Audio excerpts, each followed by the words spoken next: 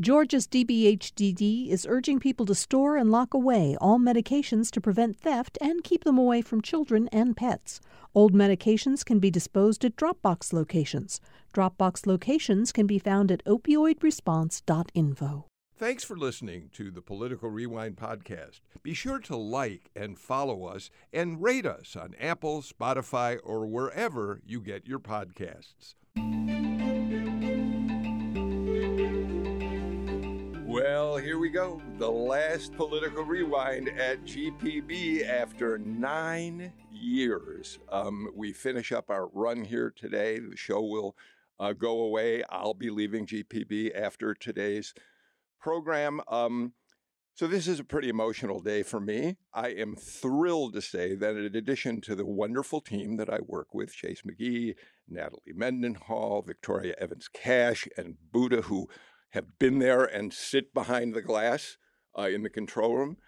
Also here today, my wife, Janice Schaefer, my 2 children, Emma Pearl Nigut and Bill Nigut III, which just filled me with such joy when I saw them come in. Bill, who's in the coffee business, brought fresh coffee for us. So, you know, I've said on the air a couple times already that the way that many of you out there have responded and said how much Political Rewind has meant to you after you learned we were being canceled has made me feel like I've been privileged to attend my own funeral. That's not how I feel today. Today I feel like I'm the bar mitzvah boy again. This is the day that I get to celebrate. And there's no one I would rather have here to do that with me than Kevin Riley, the former now retired editor-in-chief of the Atlanta Journal-Constitution. He's been a partner on the show of mine for a long time now. As you may recall, when Kevin announced his retirement, I said to him, I really want to do a show about your life and career. And Kevin came in and told some wonderful stories. So Kevin Riley is going to turn the tables today and talk with me about my career. Kevin, as I say hello to you, you know, many of us were asked to do videos for your big retirement party, your biggest of many retirement parties. And I just want to tell people the very brief one that I recorded, which was that I said, Kevin, there is no one who has given me wiser advice, who makes me laugh harder, or who shares better bourbon than you do. And I am so glad that you're here today. And it's now your show. You're going to talk to me. Yes, you turn the tables, Bill. I can't tell you, I'm absolutely thrilled to be here with your family who I've gotten to know over the years, and obviously the folks who run things here on the show. So it's great to be here. And yes, we have shared much bourbon, and I think we're going to be doing more of that a little bit later today, but not this morning, not while we're on the air. So I am so looking forward to this conversation, and I'm sure your listeners are too. So let's jump right into it. That's a Bill Nigut line. Let's jump right into it, right? Exactly.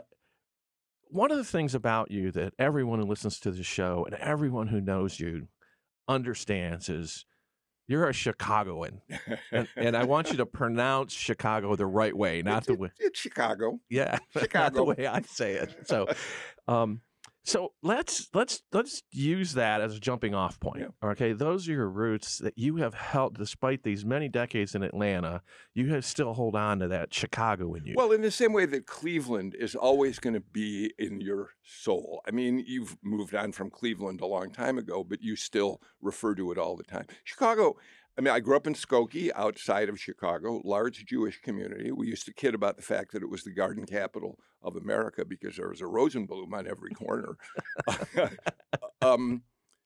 But I grew up, you know, like many Chicagoans, persevering through unbelievably cold winters, which, by the way, I think is one of the things people always say, God, how could you deal with that?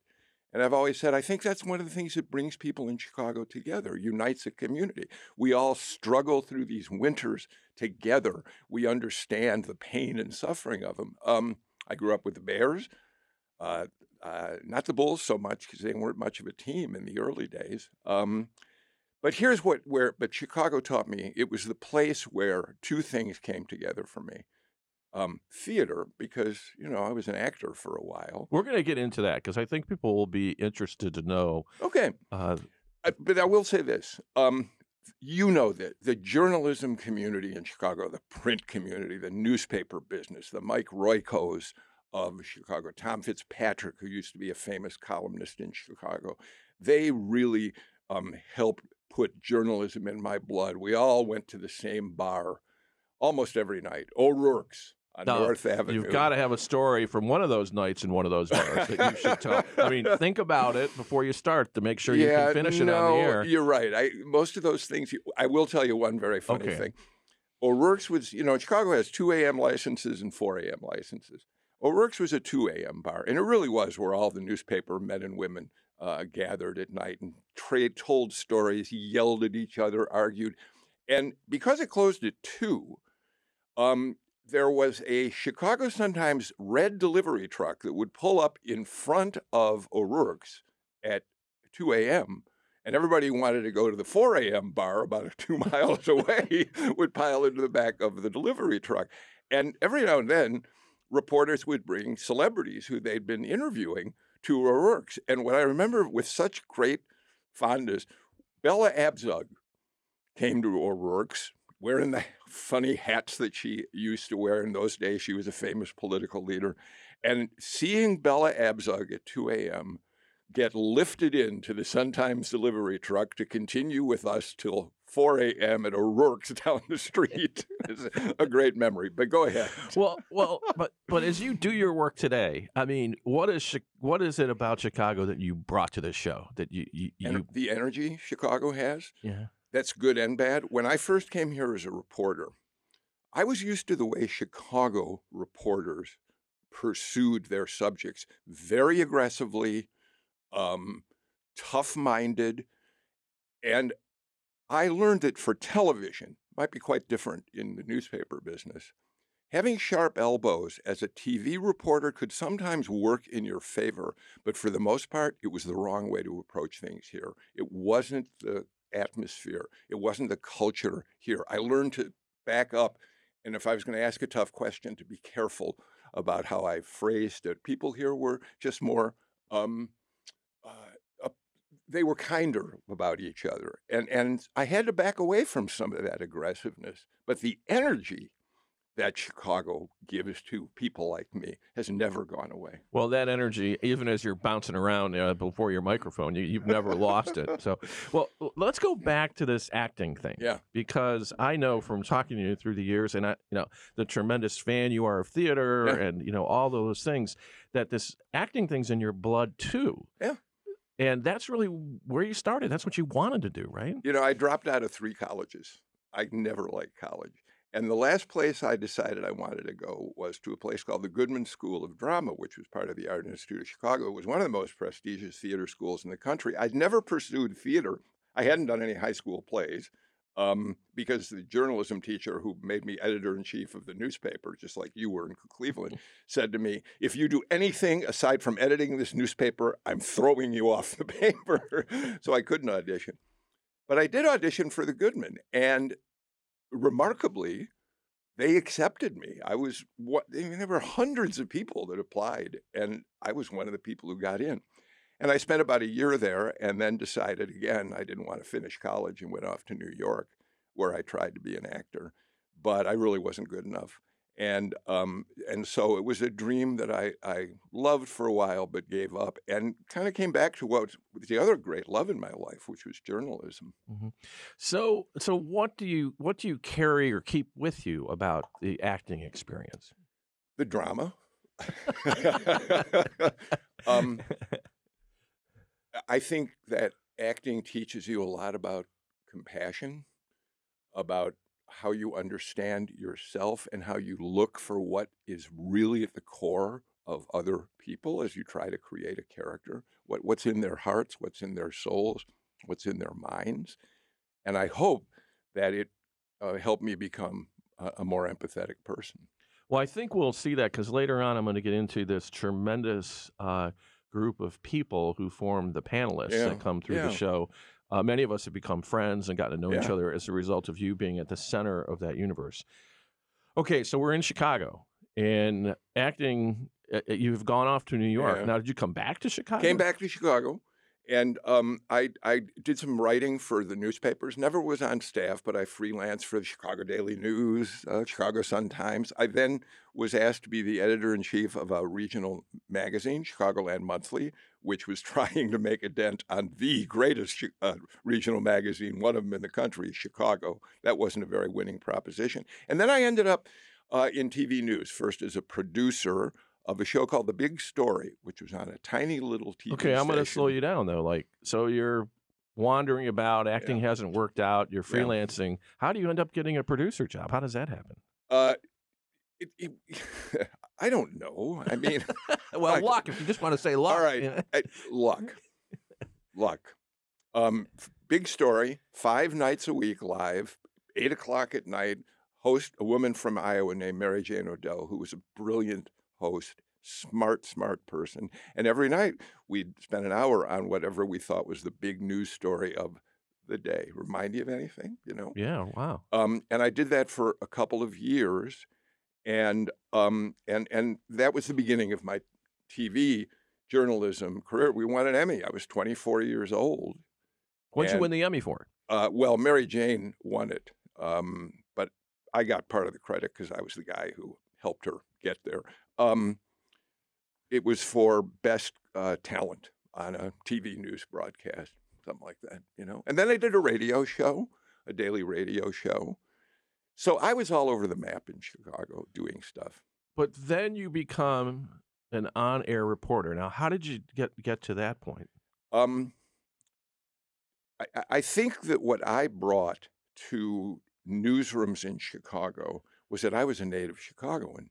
I knew the city inside and out. I mean, I knew the streets, I knew the neighborhoods, I knew the leaders because I'd been there my whole life. And so I would walk into a newsroom and I was a go-to guy who had all of this knowledge.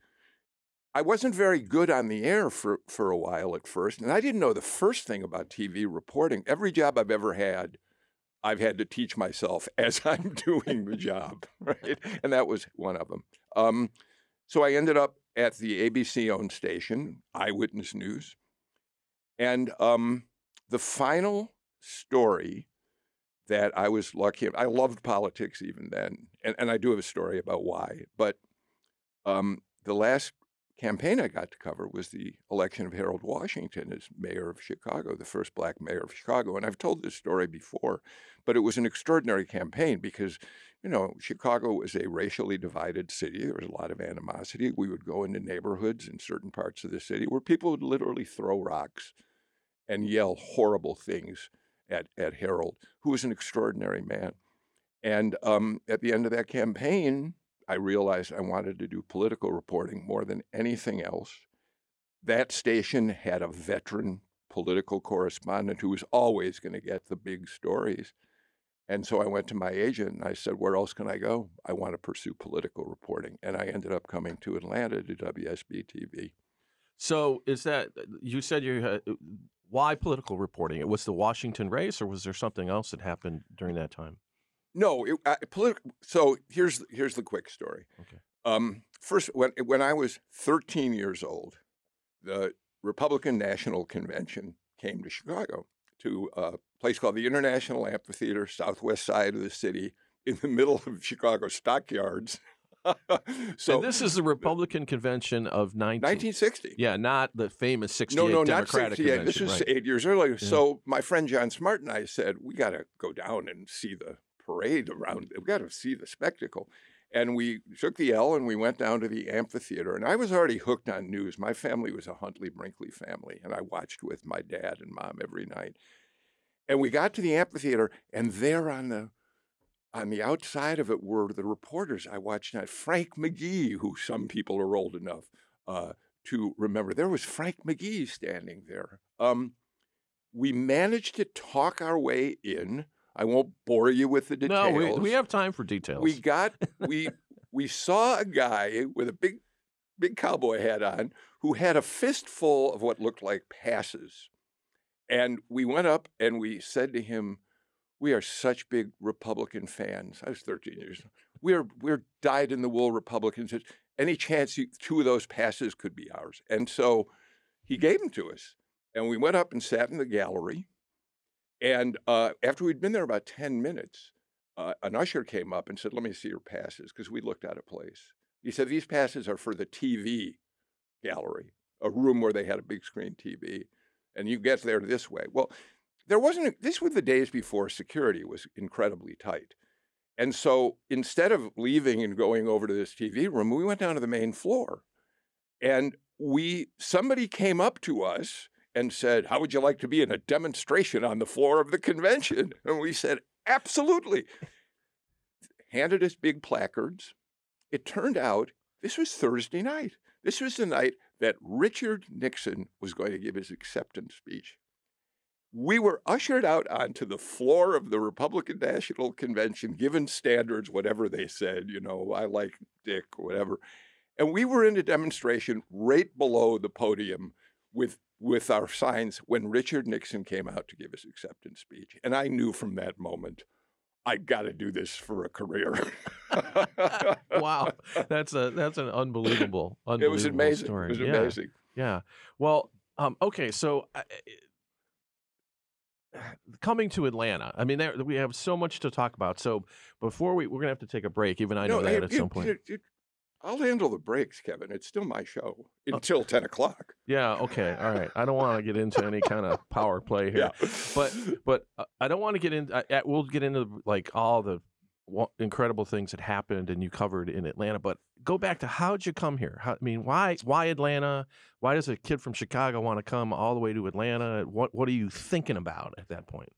Well, I knew I wanted to cover politics, and I was never going to get the chance to do it as a full-time political reporter in Chicago because of the veteran who was always going to beat me on those stories. I had an agent. His name was Bob Barnett. He was one of the biggest agents in business. I was very fortunate that he took me on as a client. He's Rita Braver's husband. Bob used to also be, by the way, he's a Democrat. He was the guy who used to do the Republican candidate in presidential candidate debates when they were practicing them. And Bob knew the news director at WSB TV, a guy named Rabin Matthews. Rabin had been Walter Cronkite's chief writer on CBS Evening News, and for a variety of reasons ended up in Atlanta. And Bob called him and said, "I got a guy you ought to talk to." And they brought me down here, and I spent a weekend with Rabin, and we made a deal. So did you? Why Atlanta? I mean, if you wanted to do politics, because that's where I was invited to come. Okay, I mean, it wasn't like, oh, all right, I sense this is going to be a hot place. And I've told this story on the air before. When it was announced I was coming to Atlanta, my friends in Chicago were like, "How can you move to Georgia? How can you go live with all of those racists in Georgia?" I said, "Are you kidding? Have you people all just watched the same Harold Washington campaign for mayor? Yeah. Racism doesn't have a geographical boundary, people." Yeah. No, it's an interesting thing, a Midwesterner coming to Georgia. So before we get into all the stories at WSB, talk about that. I mean, talk about how you've become the Chicago guy in Atlanta. I know you love this place. I know you met your wife here. I mean, you've had a life here. But was it hard to make that change? Did you find it, or did you fit right in right away? No, I didn't fit in right away. Partly, again, because that sharp elbows thing. You keep saying that. So give me an example of things you did. In Chicago, it wouldn't.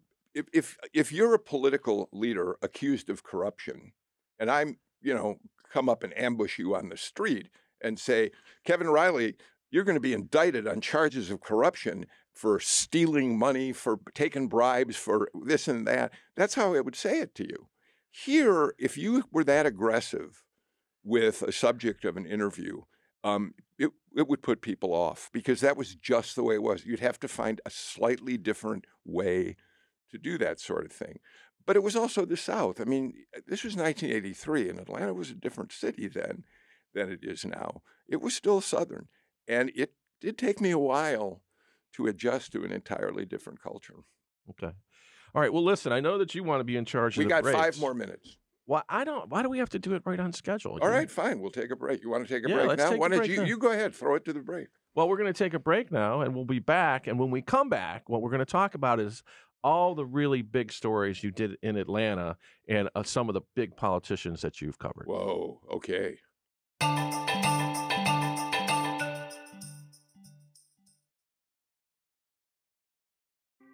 Thanks for listening to Political Rewind. If you like this show, you'll also like Georgia Today.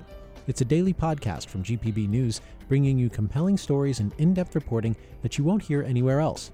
Join me, Peter Biello, for this quick and convenient way to get the best of GPB News' extensive coverage of the topics that matter to you, delivered directly to your device every weekday afternoon.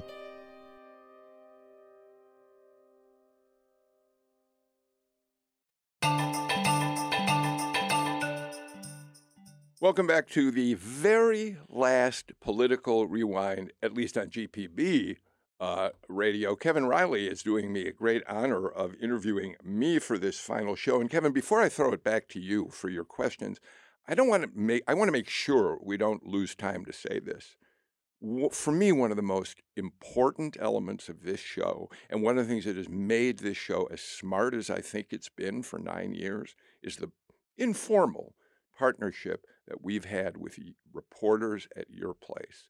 To have Patricia Murphy, to have Jim Galloway, Tamar Hallerman, Greg Bluestein, Leroy Chapman, now the editor of the AJ, editor-in-chief, have you on the show. And I just want to make sure I say just how much it's meant to me to work with all of you. And you're the reason we've been able to do it, because as the boss, you always said yes to our having you part of every single show. So I just want to make sure I say that before you keep interrogating me. Yeah, well, thank you. And you're kind of throwing me off here. I was going to get my sharp elbows out, and now you got me getting all flustered.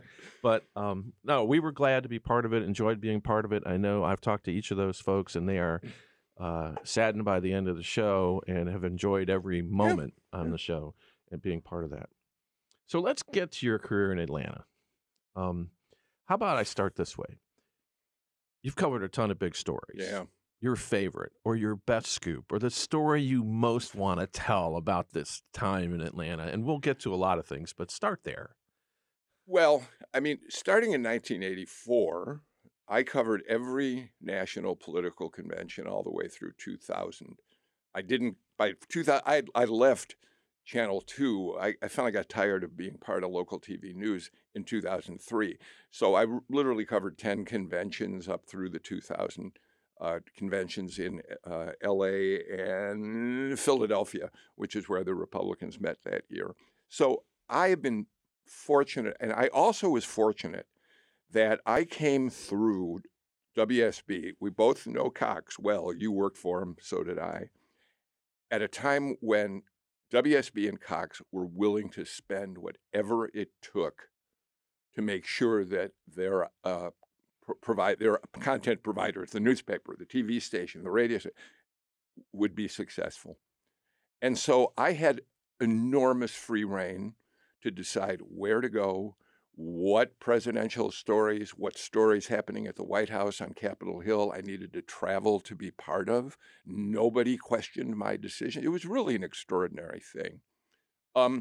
So I think because of that, there are any number of incredible people that I got to be relatively close to. I mean, I would go out early in a presidential campaign when other reporters weren't traveling, and I'd get on these like 8-seat jets with a Gary Hart, with an Al Gore, with any of these people who were running for office. And that was extraordinary.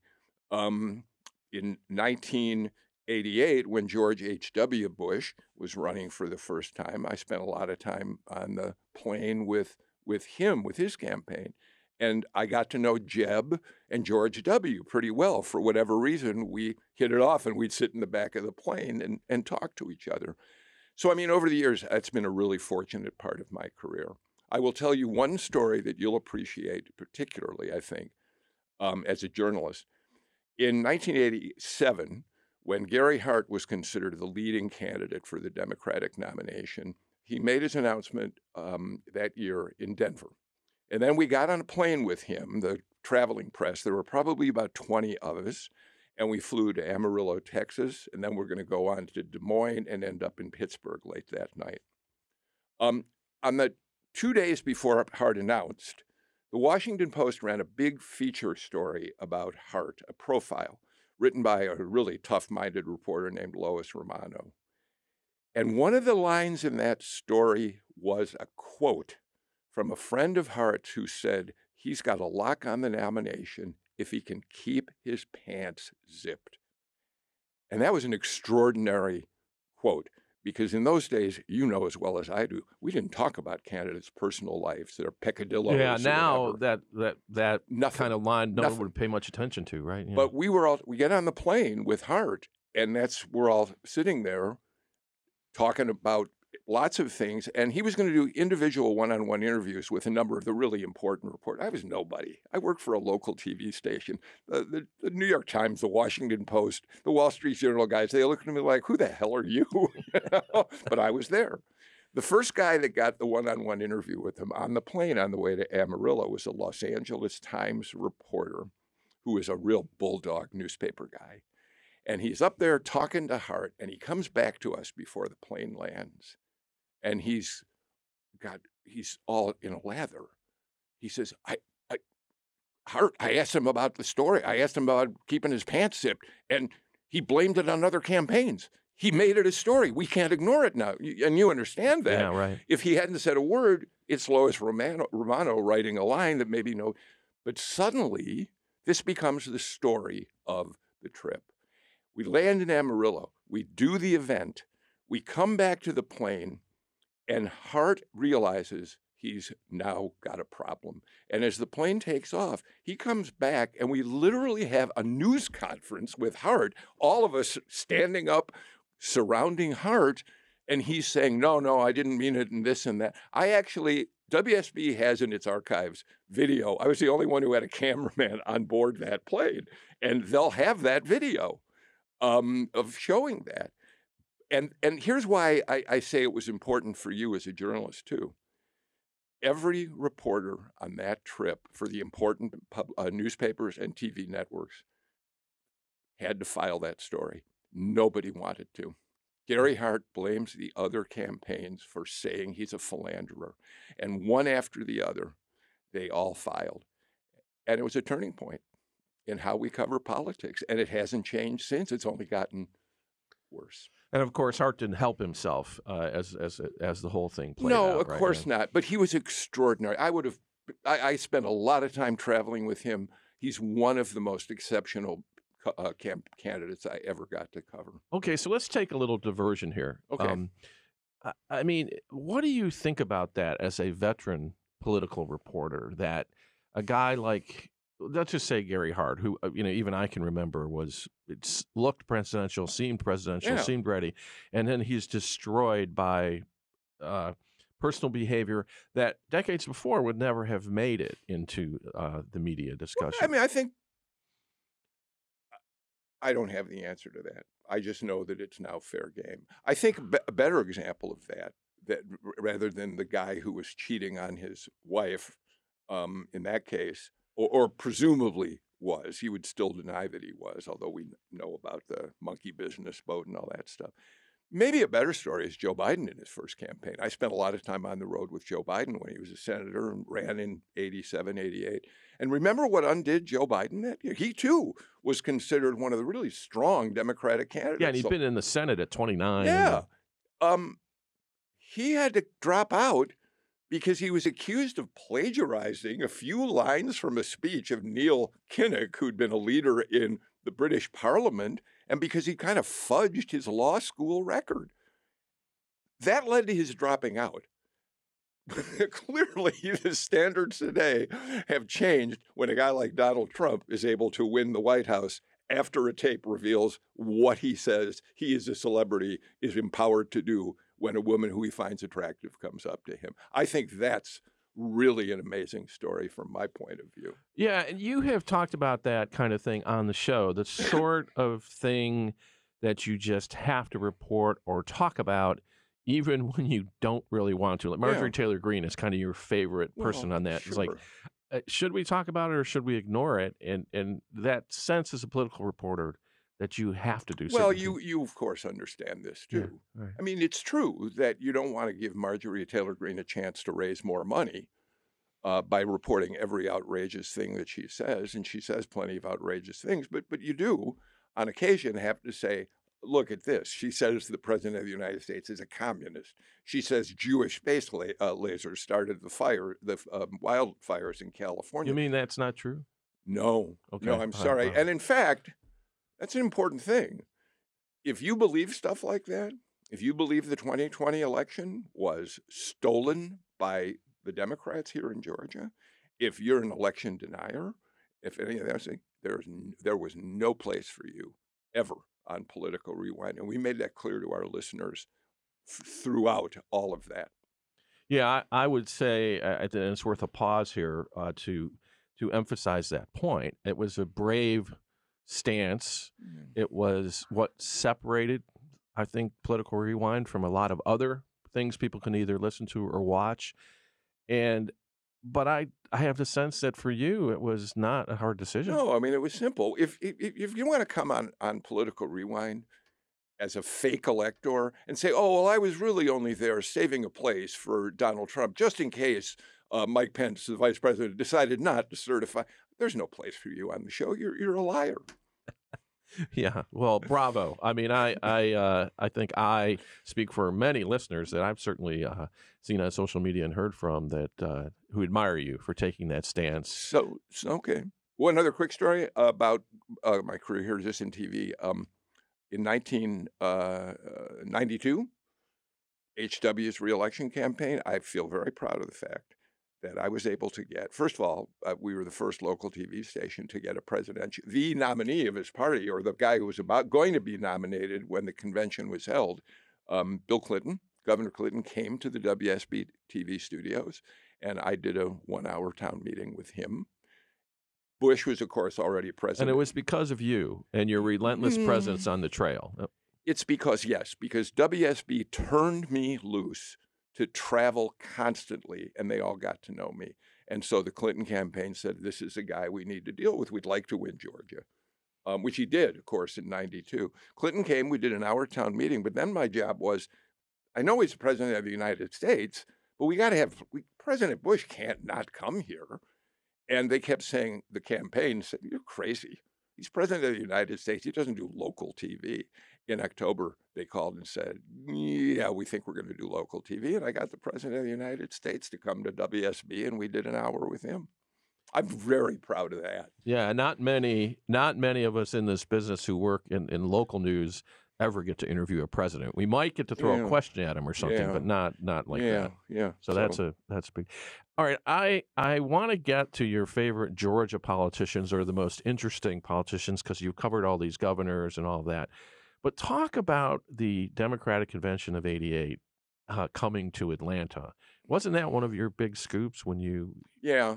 Yes. I had been turned loose. I went to my news director at the time, a guy named David Lipoff, in like '86, and I said, "Hey, I think, we're competing for both the Democratic and Republican conventions in '88. Why don't you turn me loose to follow what they call the site selection committees to a number of cities that are also in competition to get to know the people who are on the committees and, see what we can get out of it." The Republicans decided to go to Houston fairly early on. No, I'm sorry, to New Orleans very early on. But I was still following the Democrats. I was back in Atlanta, and Lipoff calls me into his office, and he says, "I'm taking you off this story." I said, "Why?" He said, "Because ABC News is telling us it's a done deal. They got a source. The Democrats are going to Houston." And I said, "David, they're not going to Houston. I'm telling you right now, I don't know if they're coming to Atlanta for sure, but they're not going to Houston." Well, he said, "All right, well, I was right. They came to Atlanta. ABC News was wrong." And from that moment on, I was all over the country before the '88 convention. Okay, so this national politics, which makes for great stories and amazing performance and opportunity on your part.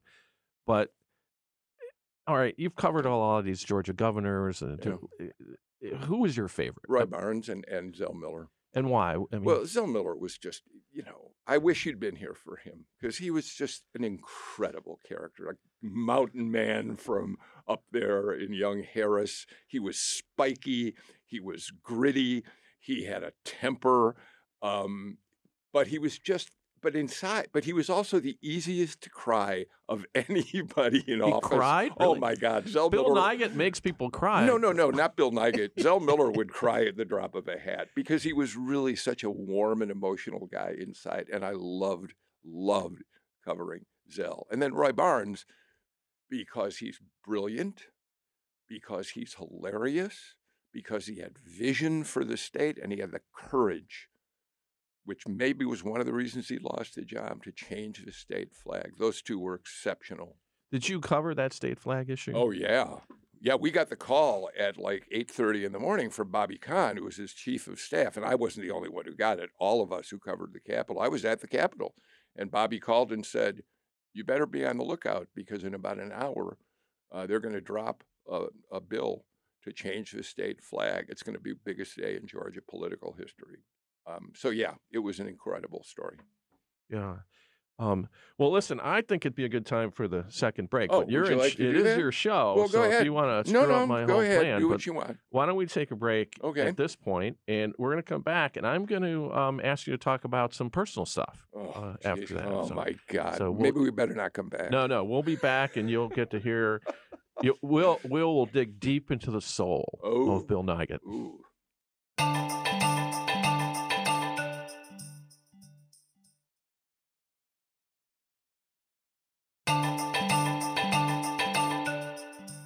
We are back on Political Rewind. I'm Kevin Riley, and I've commandeered the show from Bill today because Well, you've been this is his final substitute show. host. Yeah, You're pretty good at it. Bill's final show, and he's facing the questions from me. So, all right, I've done a lot of work, research, preparing for this, and dug into some things. So there's no smooth way for me to kind of make this transition except to say, I think I want to ask you a lot of personal stuff because I think people need to know the kind of person you are and the person I've gotten to know over these past 5-6 years. So I'm going to start here. Okay. When you met your current wife, she said... Wait. We've been together 30 years, Kevin. but she said, in fact, she insisted that she would be the one to propose. Yeah. Why? Why was that? Well, because Janice is a strong, independent woman, which is one of the things I love most about her. And because we had both gone through some really tough times in relationships. And although we fell in love pretty quickly after we met, she just made it clear to me. I mean, if we're heading in that direction, if you ask me, it isn't going to happen, you better wait for me to ask you, which is what happened. We were at the 99X. Many of you out there are old enough to remember when 99X was the radio station, Chinese New Year's concert at the Fox Theater. And Janice turned to me and said, will you marry me? And I said, I would. Of course I will. So in a life of good decisions, that one stands out as maybe the best? You know the Paul Simon song where he says, you've got the cool waters when the fever runs high. You got the look of love light in your eye. I was in crazy motion until you calmed me down. And that's what Janice did for me. Okay. And she's here. She's sitting on the other side of the glass. And so are your two children. So talk about them. I know how much they mean to you. Bill is my older. I tell him this story every birthday, and I know he's sick of hearing it. But, my life had been up and down for a very long time. I was 43 when Bill came along. I didn't know that I was ever going to have children. And I've said to Bill every birthday, I didn't really know what it meant to be in love until you were born. And that's true. So along with Janice, those two things have been exceptional. Emma is like a gift from God. I mean, she's got her mother's curiosity, creativity, empathy, the quality of giving. She's carving out, Bill's got a wonderful career in the coffee business. He's taught me everything I know about really good coffee. Emma has carved out a career in the entertainment business. She was part of a huge hit off-Broadway show that you've heard me talk about personally way too often. We just came back from New York where the show was filmed for a streaming platform that I'm not allowed to mention, but it'll be on this fall.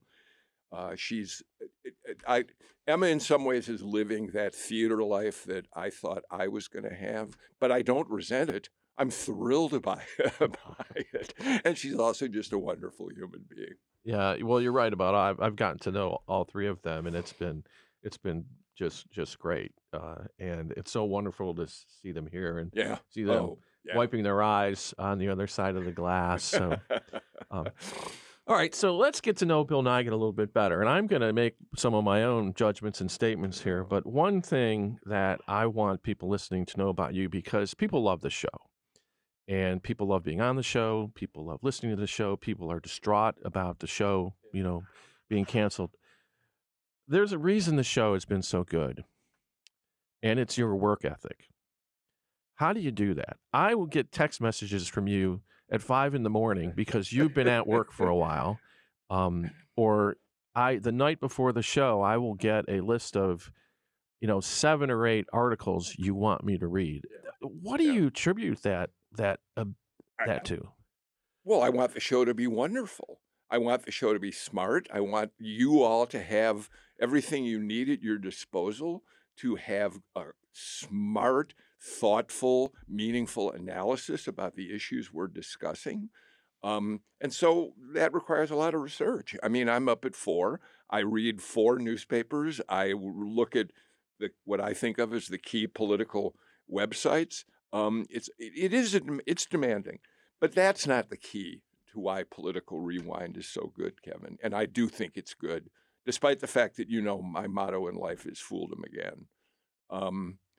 It's good because of who.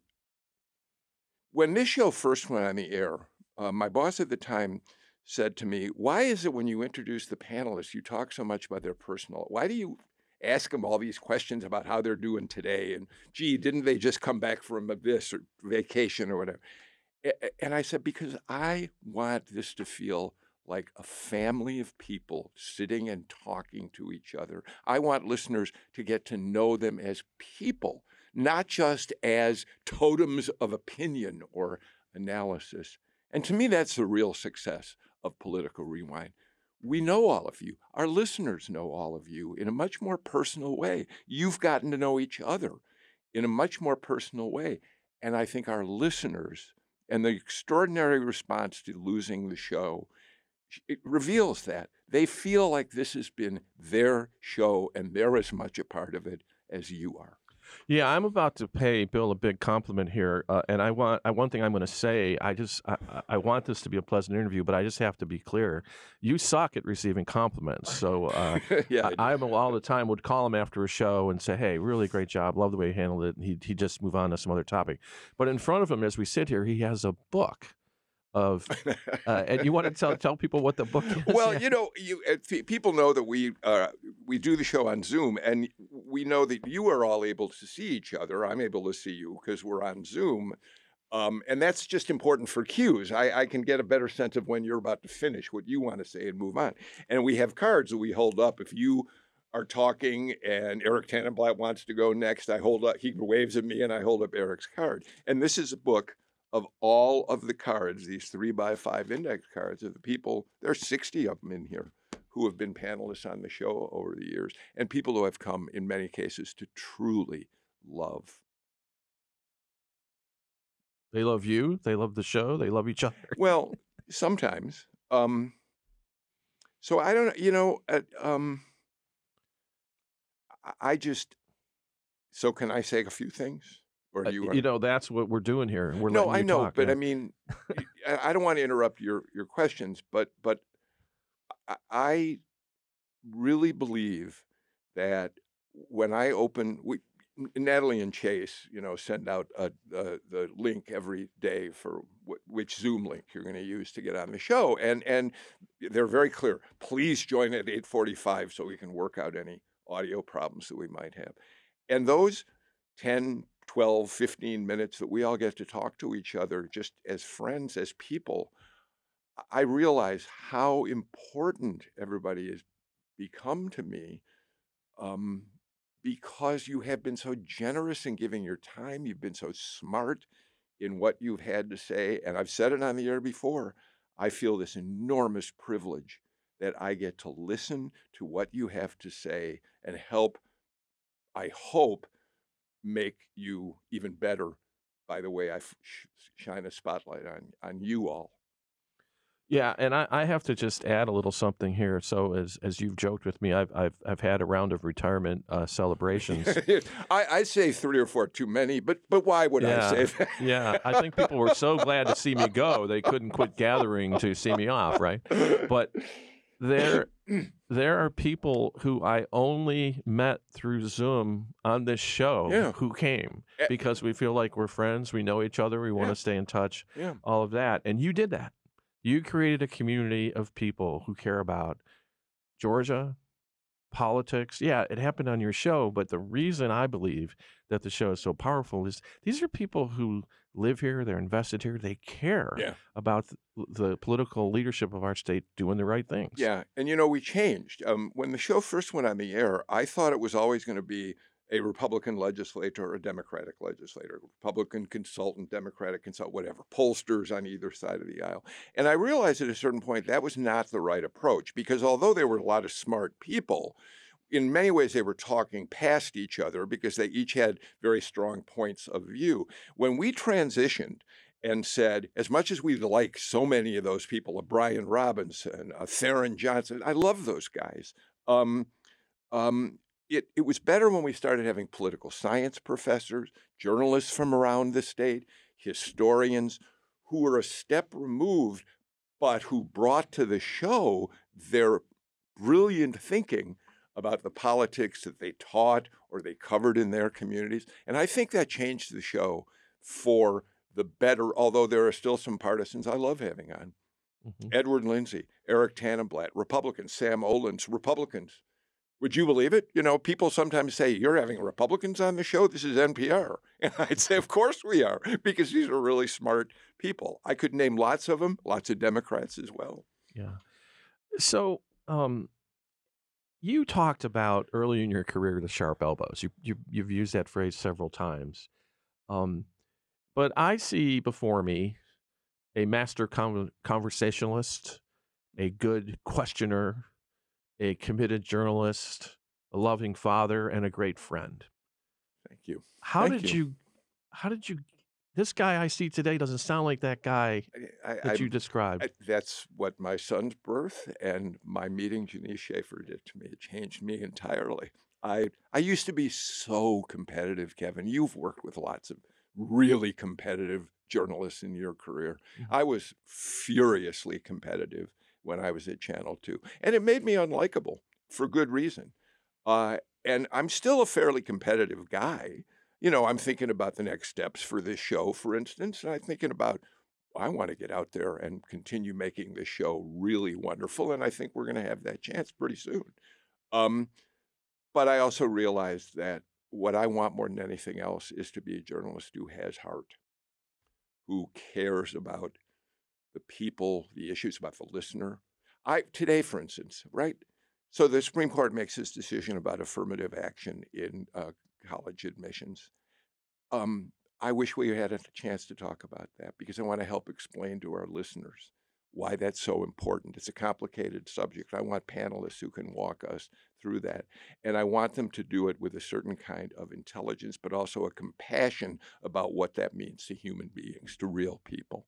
That's the secret to what makes Political Rewind successful. And I can say, as someone who's been a panelist, when you show up for the show, you better be able to do that. You better be able to get past the surface. You better be able to get past talking points. You better be prepared to have some insight. So we're running out of time, and I want to turn the last few minutes over to you, but I'm going to say this because I want people to hear how I feel about you. Congratulations on what you've accomplished with this show. You've shaped the course of the state and the city. You've done it with passion and with high ethical standards. Georgia thanks you. And now I want you to have the final words here in the final few minutes. Well, first of all, Kevin, there is no one I would rather have had here today for this final show. I mean, we've known each other for a long time, but in the last few years, pandemic, our friendship has really deepened. And so not only have I always admired you as a journalist and a great leader, but you've become a really close friend. You, our friend Mark Rosenberg, and I have become so close. Mark, a great public health leader who's been on this show. So thank you. There is a future for our show, I'm glad to say. We're not quite ready to announce what it is, but I think within a couple weeks we will be able to do that. I'm keeping all of the incredible emails that I've gotten from you out there who listen to the show. I can't even tell you how much they've meant to me. And I've got them all sitting. I haven't been able to respond to every one of them so far because they're literally hundreds. But I'm hoping that as I get a chance to relax, I will have a chance to thank you in an email back to you. But I'll also let you know where we're headed next. So the only thing I can say in closing is I was asked to create this show by Taya Ryan almost 10 years ago. We went on the air in July of 2014, one day a week. Listeners out there, you have said you wanted more, so that we became a weekday show, 5 days a week. And you out there have been unbelievably important to me. Sometimes you get mad at me. I get it. You send me notes saying, how could you have said this or that? But in the long run, what you've said is that Political Rewind really matters to you. And here's why that's special to me, because I really do sometimes think, I don't know if I'm doing a good job or not, but you all have told me I have been doing a good job, and I have made the show worth listening to. And for me, I can't ask for anything more than that. Chase is saying it's time to get out. Chase, Natalie, Victoria, Buddha, we'll see each other again. And all of you out there, you too. Bye-bye.